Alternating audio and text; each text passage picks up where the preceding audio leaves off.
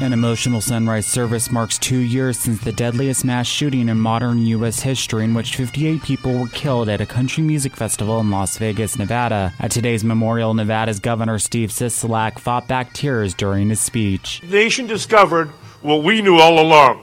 We are a city of neighbors that look out for each other. One of Sisolak's first acts in office was to tighten gun laws. For CBS News Radio in Las Vegas, I'm Colton Salas with KXNT.